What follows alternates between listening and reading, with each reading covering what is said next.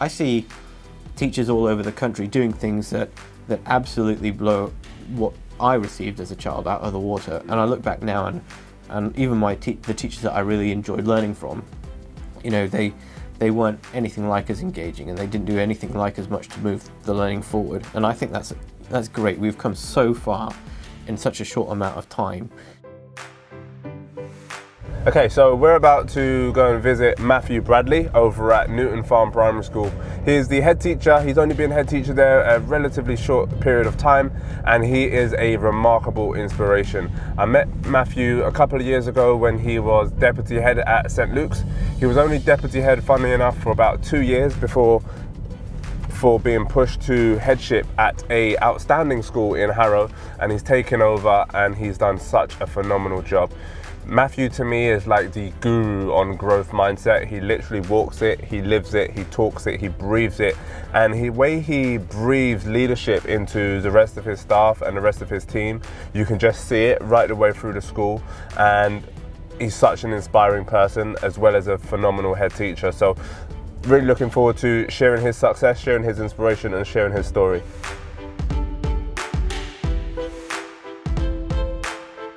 A school should always be to improve the teaching and learning, and I think you need to create mechanisms that allow you to be able to continue to do that within a school and improve that while you're able to deal with the other things as well. Because otherwise you'll get your head into one section of the school, you'll always be dealing with paperwork issues, and you'll never be thinking about teaching and learning. Sure. And actually a big part of that is involving your team, because you can't do it all. You should not only can you not observe every lesson, but you shouldn't be the one doing every observation, because then you're not building or growing your team to become better teachers and to be critical about their teaching, etc.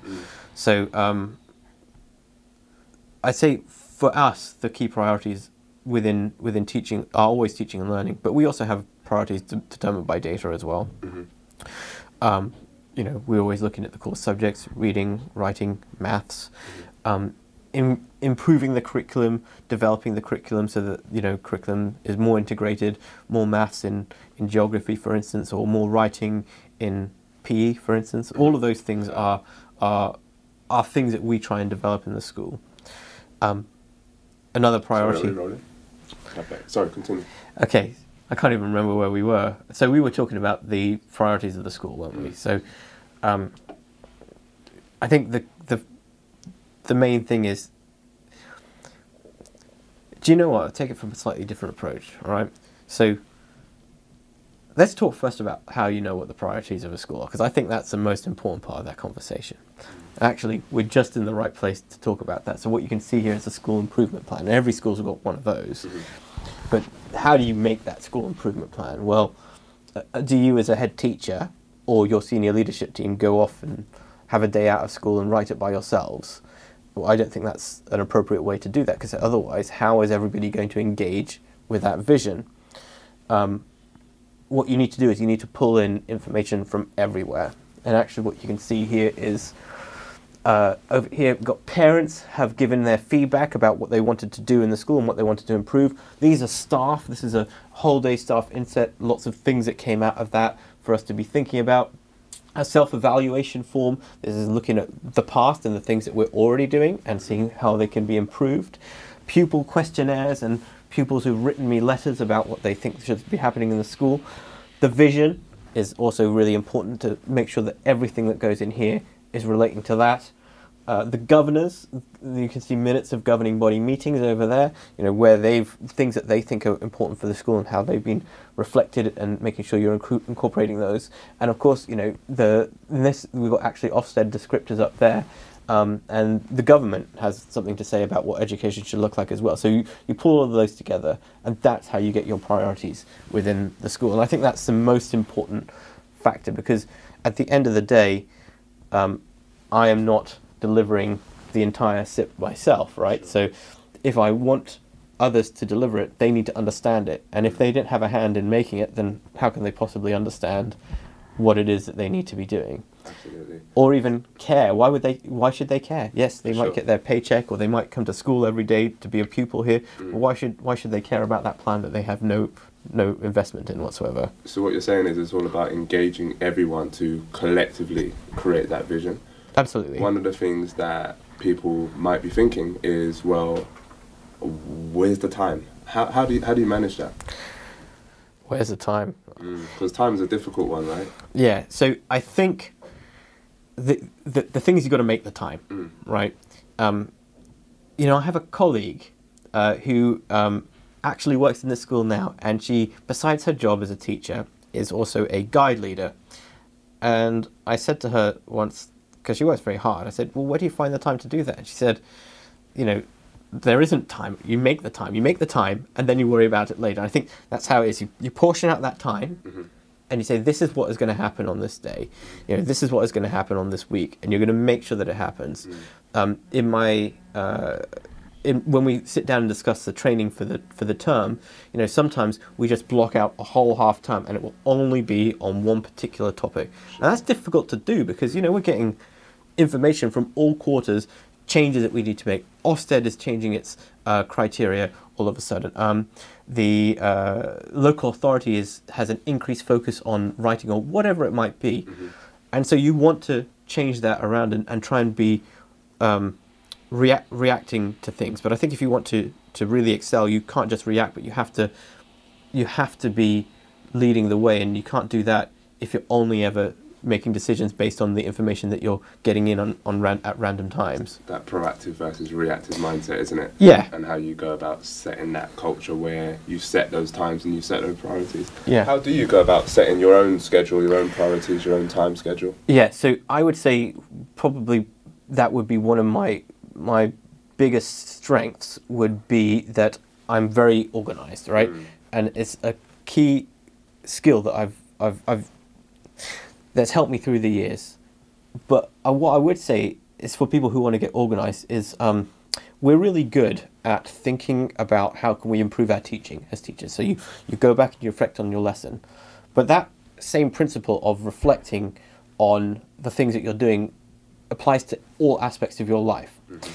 If you are struggling to get everything done, what you really need to do is look at everything that you need to do and take some time, you know, 10 minutes, 50 minutes, however long it takes, half an hour, and sit down and figure out how you're going to be able to accomplish all of those things. You have to reflect on that too. Same applies for work-life balance as well, actually. Absolutely. So it's not enough to just hope that it's going to be a problem. If it's a problem, you can't just wish it away. You have to spend the time thinking about it to fix it. And that's something that's unique to humans, right? We are able to overcome all kinds of problems, but we just have to commit that brain power to do it.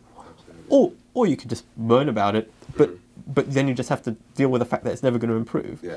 And they often say there's a narrative, a story, and it's like there's this guy and he's chopping down this tree, and there's another guy chopping down the same tree. Yeah. And one of them is sort of working, chopping away, and then the other one spends a lot of time just sitting there, what appears to be just sitting there, and the guy that's just sitting there ends up chopping the tree a lot faster than the other one. Yeah. And then the guy comes over and he goes, well, how did you finish chopping the tree? You've been sitting there half the time. He said, what you didn't see was that while I was sitting there, I was sharpening my sword. Yeah. Well, that's exactly it. That's important. And I would say possibly, you know, that even in that anecdote, the person who's watching the other guy chop the tree while he's sharpening his sword, he's learning something from the struggles of the other person in the first place as well. So he probably has a double advantage there, because he's looking and thinking at the same time. Maybe even thinking about how to more effectively chop the tree down. Sure. You know, looking at the grain. I don't know. Never done much chopping of trees, but looking at where the best way it is to chop the tree, and you know, spending that bit of time. And at the end, you know, the dividend is really good. I said I was really good at organising. It's one of my strengths. What I didn't say is how long it took for me to get good at organising. I would say it's taken my entire life of constantly thinking about how to improve to become quite organised. And I'm still not as organised as I want to be. And you know, that journey never ends. So take us back then to your school days. What was school life like for you growing up? Were you always organised in school, or how was it for you? No, I was very very poorly organised. I had to change it because it wasn't working for me. I would say up until university, I'd almost say beyond. In fact, I would almost say it was up until I was a teacher. It was up until I was a teacher. I mean, yes, I did think about my organisation, but it wasn't until I became a teacher that I really kind of got it there. But back in my school days, I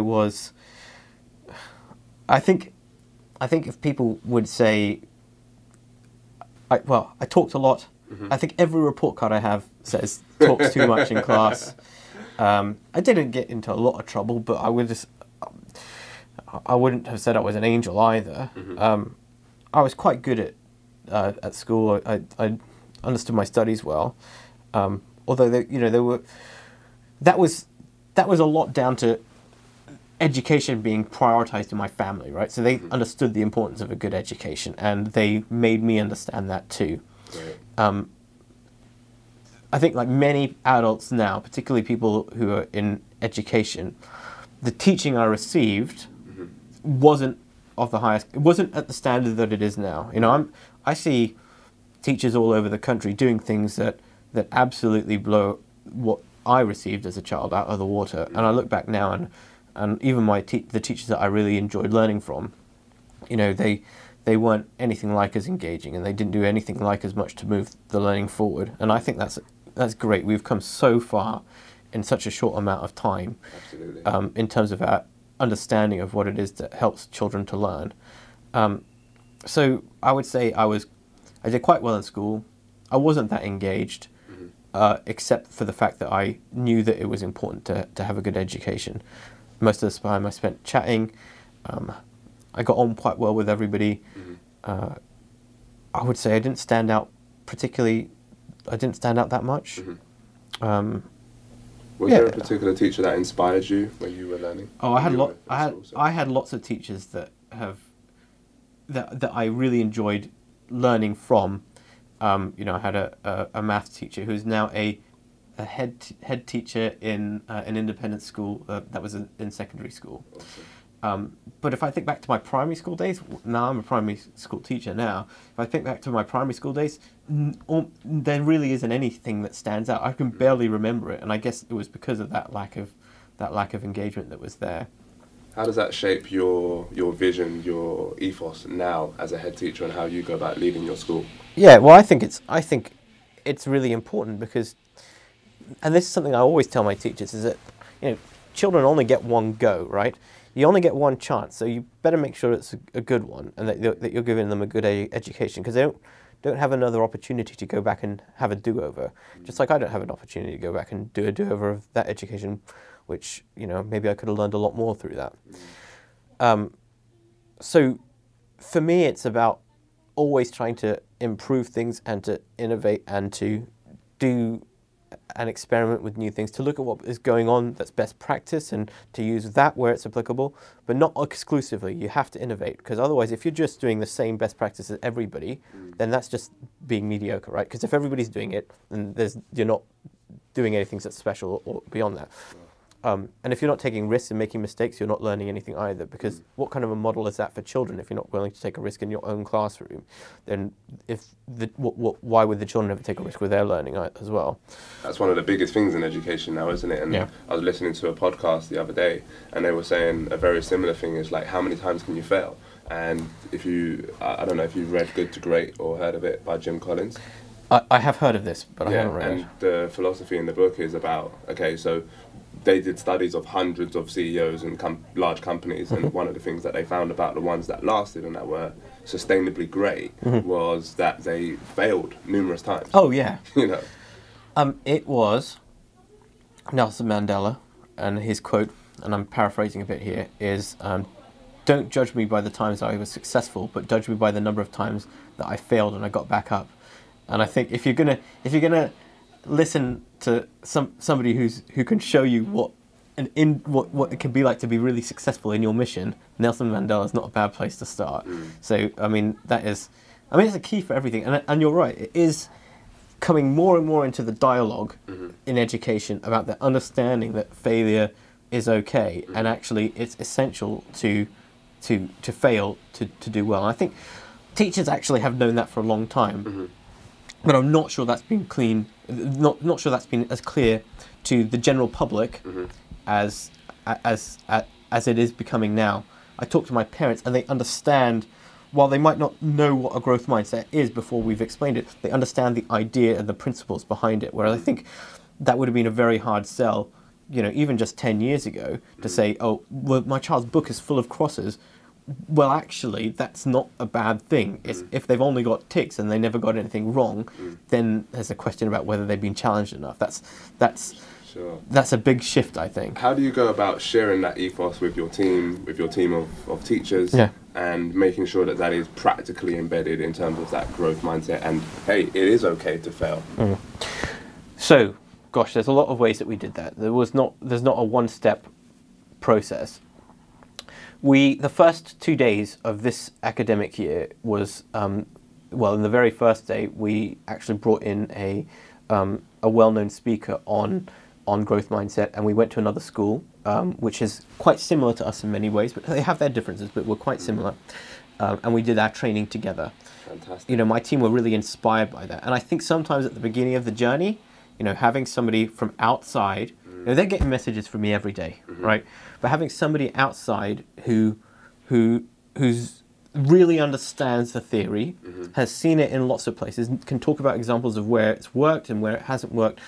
Having somebody like that come in to kind of launch that program is important. Now, I say launch, we were already doing growth mindset in the school before that, but this is something that we did at the beginning of this year to really reinforce that. We had a lot of new staff, a lot of staff changes. So that's the other part of it. You always have to keep on going and reminding people of that message. Because one thing that happens is that as we get older, and I think we were talking about this just before, your mindset does also become more fixed, right? And that absolutely applies to teachers and support staff in classrooms as well, and to ourselves as the leaders of the school. I find all the time I come up to issues and I think, it has to be this way, and then I think, no, hold on a minute, I've got a fixed mindset about this. Do I need to reevaluate this and look at this a different way? And that's when I'll call my team in and say, look, hold on a minute, this is what I'm thinking here, what do you all think? And see what they've got to say about it. I think that's one of the most powerful things that you can do in leadership, is to go, this is what I'm thinking, what do you think about it? Or unpick the weaknesses of this idea, because when you're culminating this idea, you think it's fantastic, and you probably think it's the best thing in the world at the time, and then it's like, and then when you galvanize the team around and they go, okay, I'm going to unpick it this way and that way, and these are the strengths of it, these are the weaknesses. Now this is how we can make it better collectively. You end up with a far better result. Absolutely, and it always turns out better. It never turns out worse than what you started with. With a bit of guidance, obviously. If you lay out the core thing that you want to achieve, and don't worry about too much about the how to get there, and you let your team help to figure that part out. It's always better than if you just sat in the room thinking about it by yourself. And also, I think the important thing is, obviously, if you're the leader, right? And this is something that people don't always understand, is you have a lot of weight on your shoulders. You're accountable for everybody and everything. It's easy when you're a leader to understand that, but if you're not in that position, it's sometimes a lot harder. And so there's a real incentive sometimes for you to want to have things exactly the way that you want them. Right? Because if you don't have them in that way, then the children's education, if you're working in a school, I guess for you, the employees that you employ, that could all go. You could always say that can all go tomorrow if you're not on top of your game. However, if you want to develop a growth mindset in your school, how are your staff going to do that if you're not even willing to do it yourself? Certainly. And I meet so many head teachers who are really happy to talk about the growth mindset, and they're just not willing to do it themselves because it's too scary. It is scary. It's not easy, is it? And actually, if you think about it from that perspective, you'll understand what it is to develop a growth mindset really well, because you want your teachers to have a growth mindset. Well, you have to be really modeling that to them. Your teachers want their children to have a growth mindset. They need to be modeling it to them as well. Can you share some tips, tricks, and not tricks, but some tips on how you go about modelling that growth mindset to your team? How do you do that? Well, it's exactly what I was talking about. Actually, so we are extremely collaborative. You see an example there. Yeah. This is first day of the term, first day of the academic year stuff. So that's from day one. It's very clear that we're in this together. Yeah. We have a SLT every week, but it's open door, so anybody can come and be involved with that. There's nothing that we do that can't be discussed with the staff. We have the governors also come in on a fortnightly basis, not to meet the staff. They meet the senior leaders in that case, but they're involved with the process all the way along as well, so they can see the collaborative working there.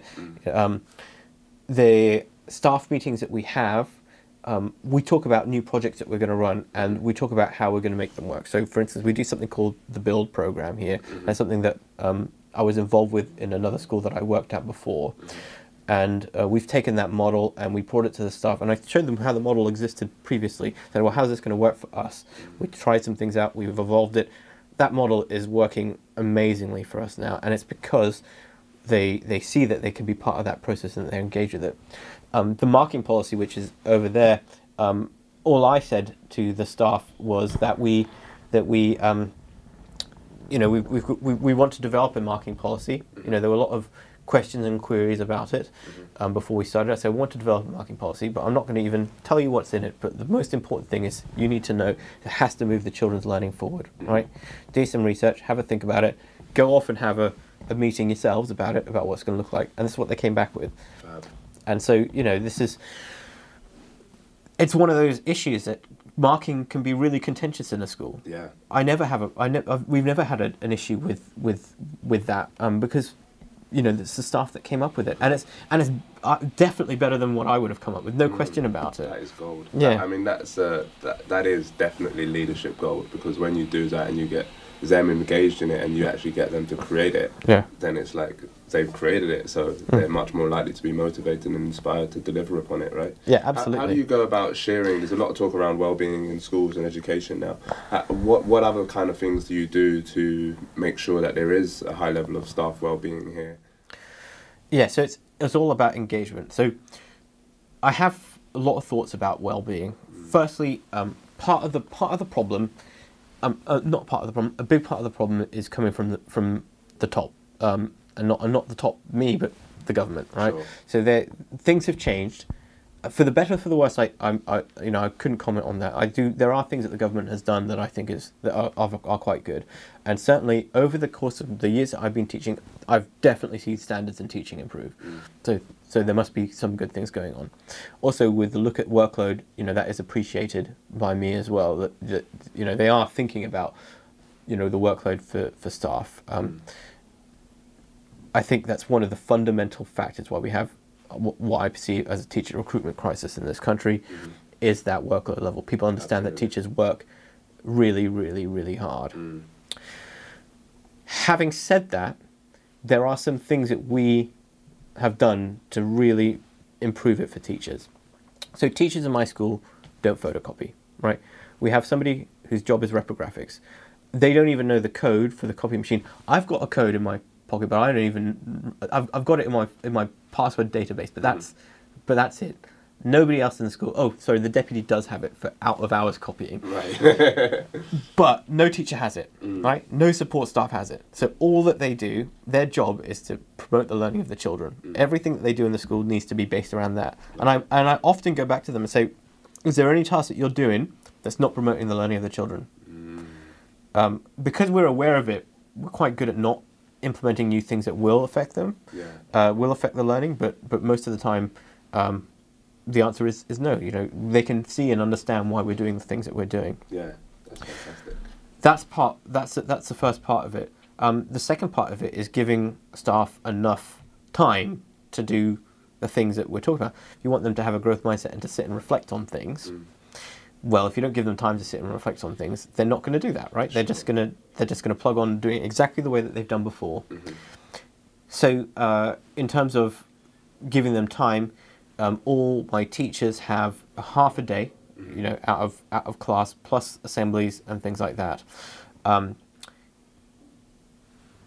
Then on top of that, they have Well, it depends on the year group. So this is where the hesitation is. They have half a day, and that's their PPA. But on top of that, they have additional sessions, right? And those additional sessions are ostensibly they're used for interventions, right? But they are free to use those to promote the learning of the children. So it might be one-to-one conferencing. It might be small groups that they're working with.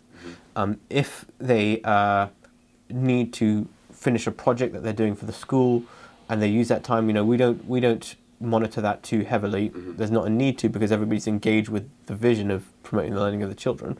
Then they can do that, and that's fine. That's up to them to do that.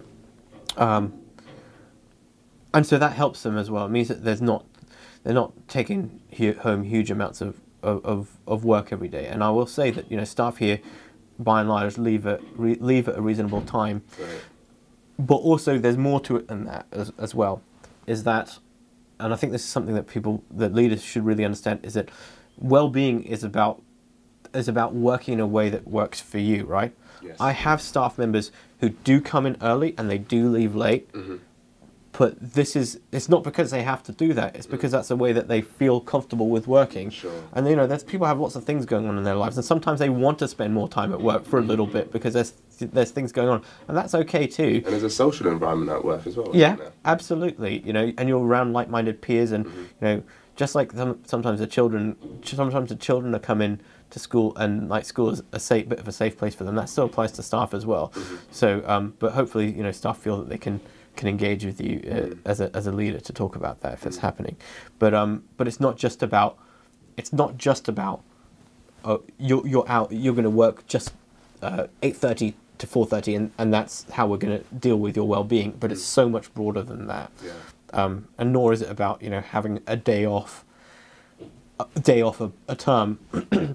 I would hope that my staff would actually feel engaged enough with the children that they wouldn't want to take that day, right? Because this is how I felt my entire career. Yes. I don't want to take days out because I want to be there for the children. If it's so difficult or miserable to work that you can't wait to take a day out, then there's a problem, right? Yeah. That's an issue, and that one day out is not going to solve anything. Not to completely say that any school that's doing that is doing it wrong, but just maybe the question of why is that happening? Sure. Maybe that needs to be thought about. I think what you said about making it fit for purpose for each individual person is really, really powerful, because everyone works at their own pace, and as you say, some people do like to come in early and stay late, and it's about, for me, productivity, and mainly productivity and somewhat well-being is around fitting your work style around the you style, and merging those together in a way that you are the same person at work as you are at home, and you fuse those together in a way in which resonates with you. Yeah. And it's not about someone going, okay, this is how you need to work. But it's about you finding your fine-tuned balance. Yeah. This is a big difference between, I think, and this is only from my observations and reading about it, what it would have been like working, a few decades ago. So you went in, your boss was there, he or she, but mainly he, was better than you, and they were your better. And when they told you to do something, that's it. That's how you got to do it. Sure. And don't you dare question that. But also on the same token, everybody's sitting there watching the clock, because when your hours are up, that's it. You're running out the door because that's the end of the day, and that's it.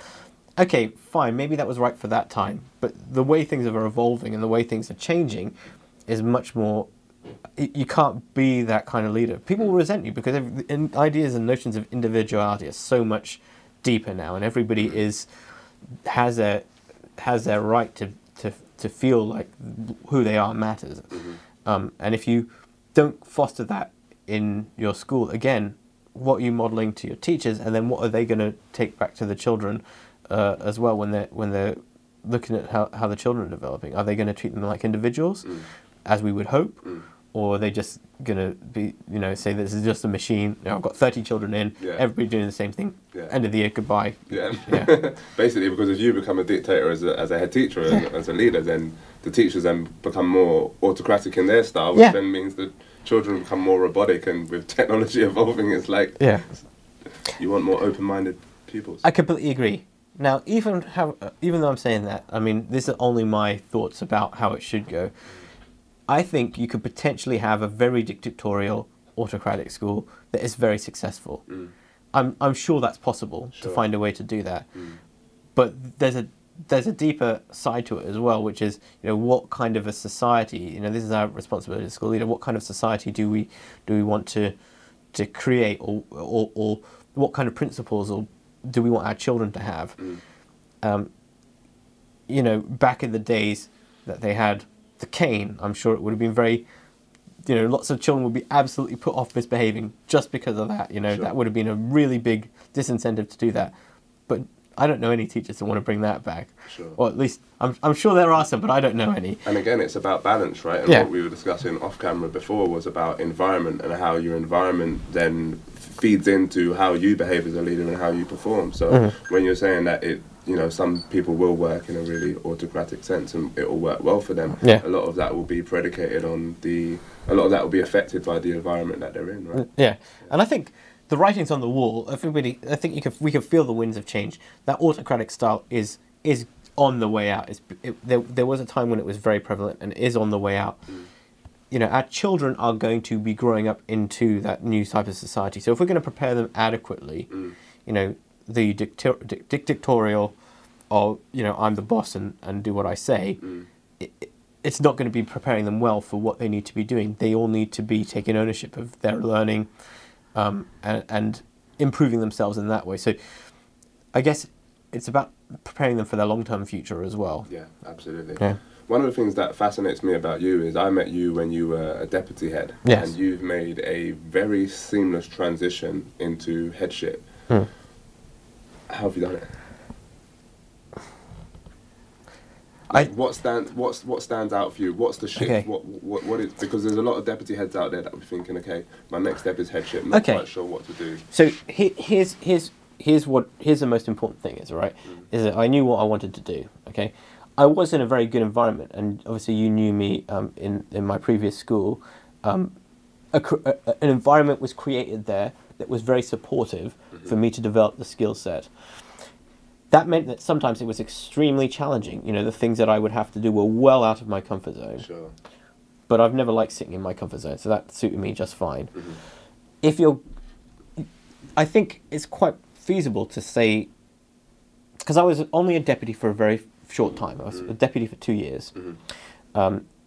It's quite realistic for somebody who wants to become a head to do it in that time period, and then feel like they've been successful when they're ahead and not get into a situation where they just don't know anything about what they're doing. But you have to plan for it, and you've got to put in the work, right? And the work doesn't just mean the written work, but the thinking work as well. Sure. I used to keep, when I was a deputy, I used to keep a book, which I also keep as a head, but I used to keep a little book of all the things that one word of all the things that I did that day. And I used to sit at the end of the day at my desk and just read through that and reflect. Did I do that well? Did I do a good job on this? Did I do a good job on this? Did I do a good job on this? Because if the answer for those things was no, then I needed to do it better next time, right? And that's the preparation for being head teacher. Always thinking about how you can improve, and then taking actions to do it. Again, that's all related. You want your staff to do that as well, don't you? It wouldn't have been sufficient to just float on through, always struggling, and then never try and improve things. Had to improve things as you don't know what you need to do sometimes, or what challenges you're going to be facing until you actually face them. But thinking about how you dealt with it at the end and afterwards, and then making sure that next time it comes up, because it's going to come up next time, that you're doing it better. That's really, really important. And that's, now that I'm ahead, I have a deputy within my school, and I understand the challenges that she's facing a lot more because I went through them as a deputy, and I already did a lot of the thinking about how to deal with those issues, and so I can kind of see that pattern coming back again. Yeah, fantastic. I think what you said about reflective leadership is absolutely powerful. Yeah. And the more you reflect is the more.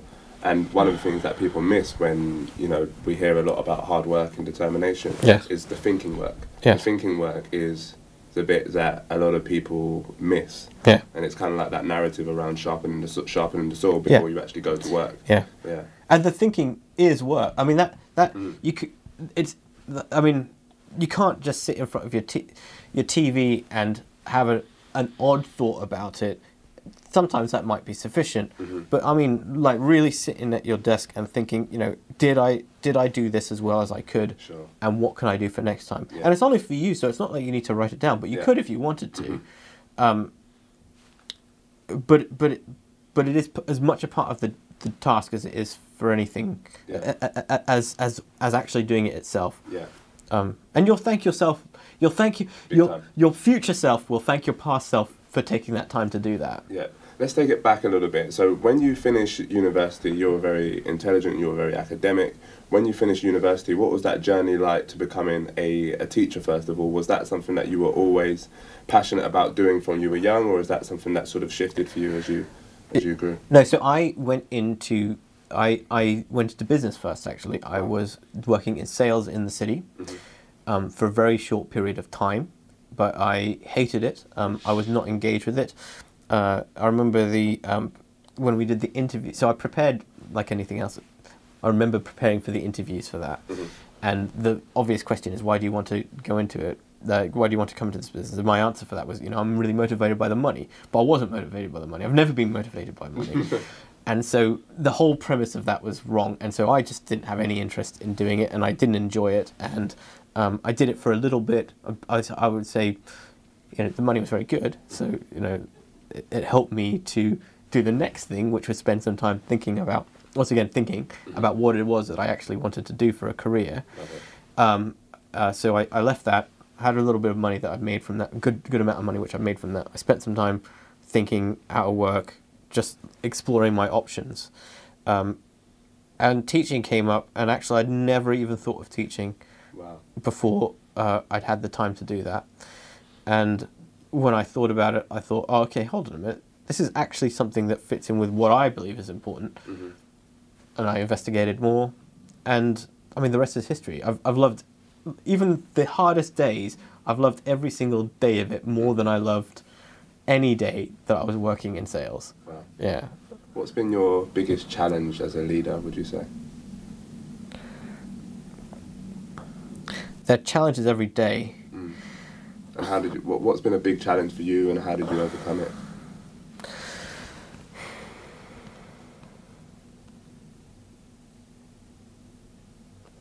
So I'm pausing because I'm just trying. I see challenges in a slightly different way. So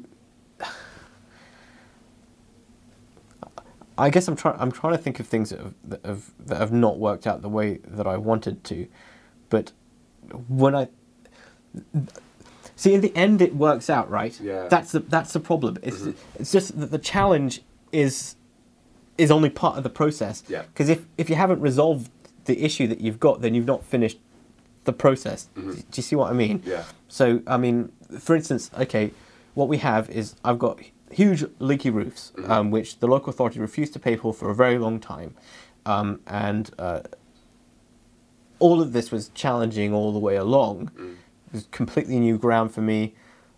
I had to do a lot of learning about the legal side of things, and about building work, which I had no idea about, and got nothing to do with me. And we're still in the process of doing it. If you go outside the school now, they're still doing building on the top, but we progressed it. Yeah. And so I would say that process is not finished. So it was challenging all the way along, as are most things. And if it's too easy, then then are you challenging yourself enough? Are you creating that challenge for yourself? I guess I think of it in a different way. There have been lots of things that I've done that have been very challenging, but even that word itself implies that maybe then it's not a desirable thing. I like challenge. I like challenging situations. That really suits me well. So even though it's really frustrating to see my roof leaking, for a very long period of time, I enjoy the challenges that come along with that. And you went away and you learnt about it, which is yes. Oh, yeah, absolutely. Had to learn a huge amount. Like the amount of reading that has gone in to get to where we are today. Fantastic. It's. I mean, I must have read 3 or 4 books worth of information. Love it. Yeah. And what's been one of your proudest moments as a head teacher? Well, what was really nice is results aren't everything, but they are one metric that you can use that lots of people understand to judge a school. And one of the really positive things is that from last year, beginning of last academic year, when I started, to the end of that year, lots of things that we were working on as a team were really coming together. And we saw that reflected in our results, and we had our best results. And so that, that I thought was great for a year. We had 6 new teachers in the school, and we're only 2 forms of entry. So they needed to be integrated into that. And at the end of the year, not one teacher left. Wow. Right, so they were all enjoying and engaged with what we were doing. So all of those things together, and of course I get a ton of positive feedback from the parents as well. I mean, not everybody's happy, and I don't think you can. I mean, as I say, you can please all the people some of the time, and some of the people all the time, but you can't please all the people all of the time. And yes. and not everything that we do in this school makes everybody happy, and that's fine. But seeing all that positive feedback, I would say it's a natural result of all of the other bits that we're trying to do, which is improve the learning of the children. Because everybody wants that, right? The children want that, the parents want that, the teachers want that, I want that, the government wants that. We all want the same thing. Brilliant. Yeah. Brilliant. Matthew, it's been an absolute pleasure speaking with you. It's been a really good chat. To round off, we do a quick fire. Okay. We do a quick fire round. So I'm going to pose a phrase or a statement, and I just want you to be free and say the first thing that comes to mind. So this is kind of like a chill. Okay, I've never done one of these before, okay, so I've seen them on TV, so I'll have a go. Okay, let's start here. Favourite app on your mobile phone? My child's early years reporting app, so it shows me what they're learning. It's fantastic. I love it. I need to speak to you about that. I want one of those for myself. Sure. Absolutely. Yeah. Favourite hobby? I love doing anything with computers, surfing the net, video games, learning about new apps, everything to do with that. Favourite holiday destination? Portugal. Oh wow! Straight away, bang on the money. Yeah, it's my wife and I go there whenever we can. It's been a long time. Okay. We've got 2 very young children, but that's our place to go for sure. You do a lot of reading. Favourite book, or one of? Favourite book of all time, probably The Hobbit. But there's so many, so many different. I mean, I like all kinds of genres, all kinds of books. Awesome. Yeah.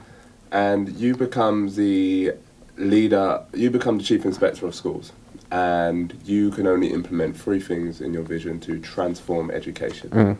What are those top 3 things?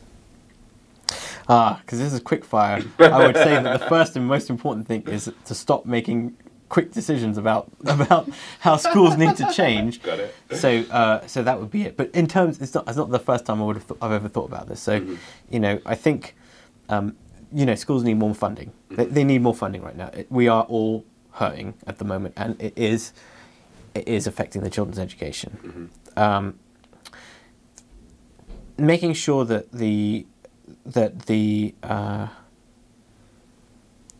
while holding schools accountable is very important, but also finding ways to recognise where excellence is and sharing that. Yes. I don't think Ofsted shares examples of excellence, and maybe that's because it's not their remit. But I know that there are lots of schools that I can learn from. Sometimes, they might not be in London, they might be in another part of the country altogether, but how are we to know? Yeah. And a third one is, it's not really an Ofsted thing, but I think that teachers are underpaid. You look in the private sector, and I've got lots of staff here, and the prospect of the difficulties, the challenges that they're going to face to even buy a home is very difficult, and I think it's wrong. I would say that government, I think, plays on the goodwill of teachers to keep those salaries lower than they should be. So that's a slightly different thing, and it's not really an Ofsted thing, but I do think it's an important issue that needs to be addressed. Yeah, I think that's magical. Yeah. And final question. So you are there is an aspiring head teacher that wants to make a phenomenal difference, what parting words of advice would you give to an aspiring head teacher that wants to make a difference? Yeah, it's all about spending time to think. Maybe I should talk to the camera. It's all about spending time to think about what it is that you want to achieve and bringing people on board.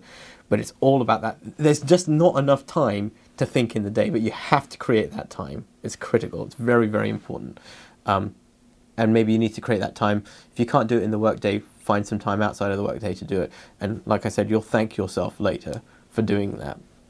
Lovely. Matthew, it's been an absolute pleasure. Thank you so much. My pleasure. Thanks, Jazz. Brilliant. Great.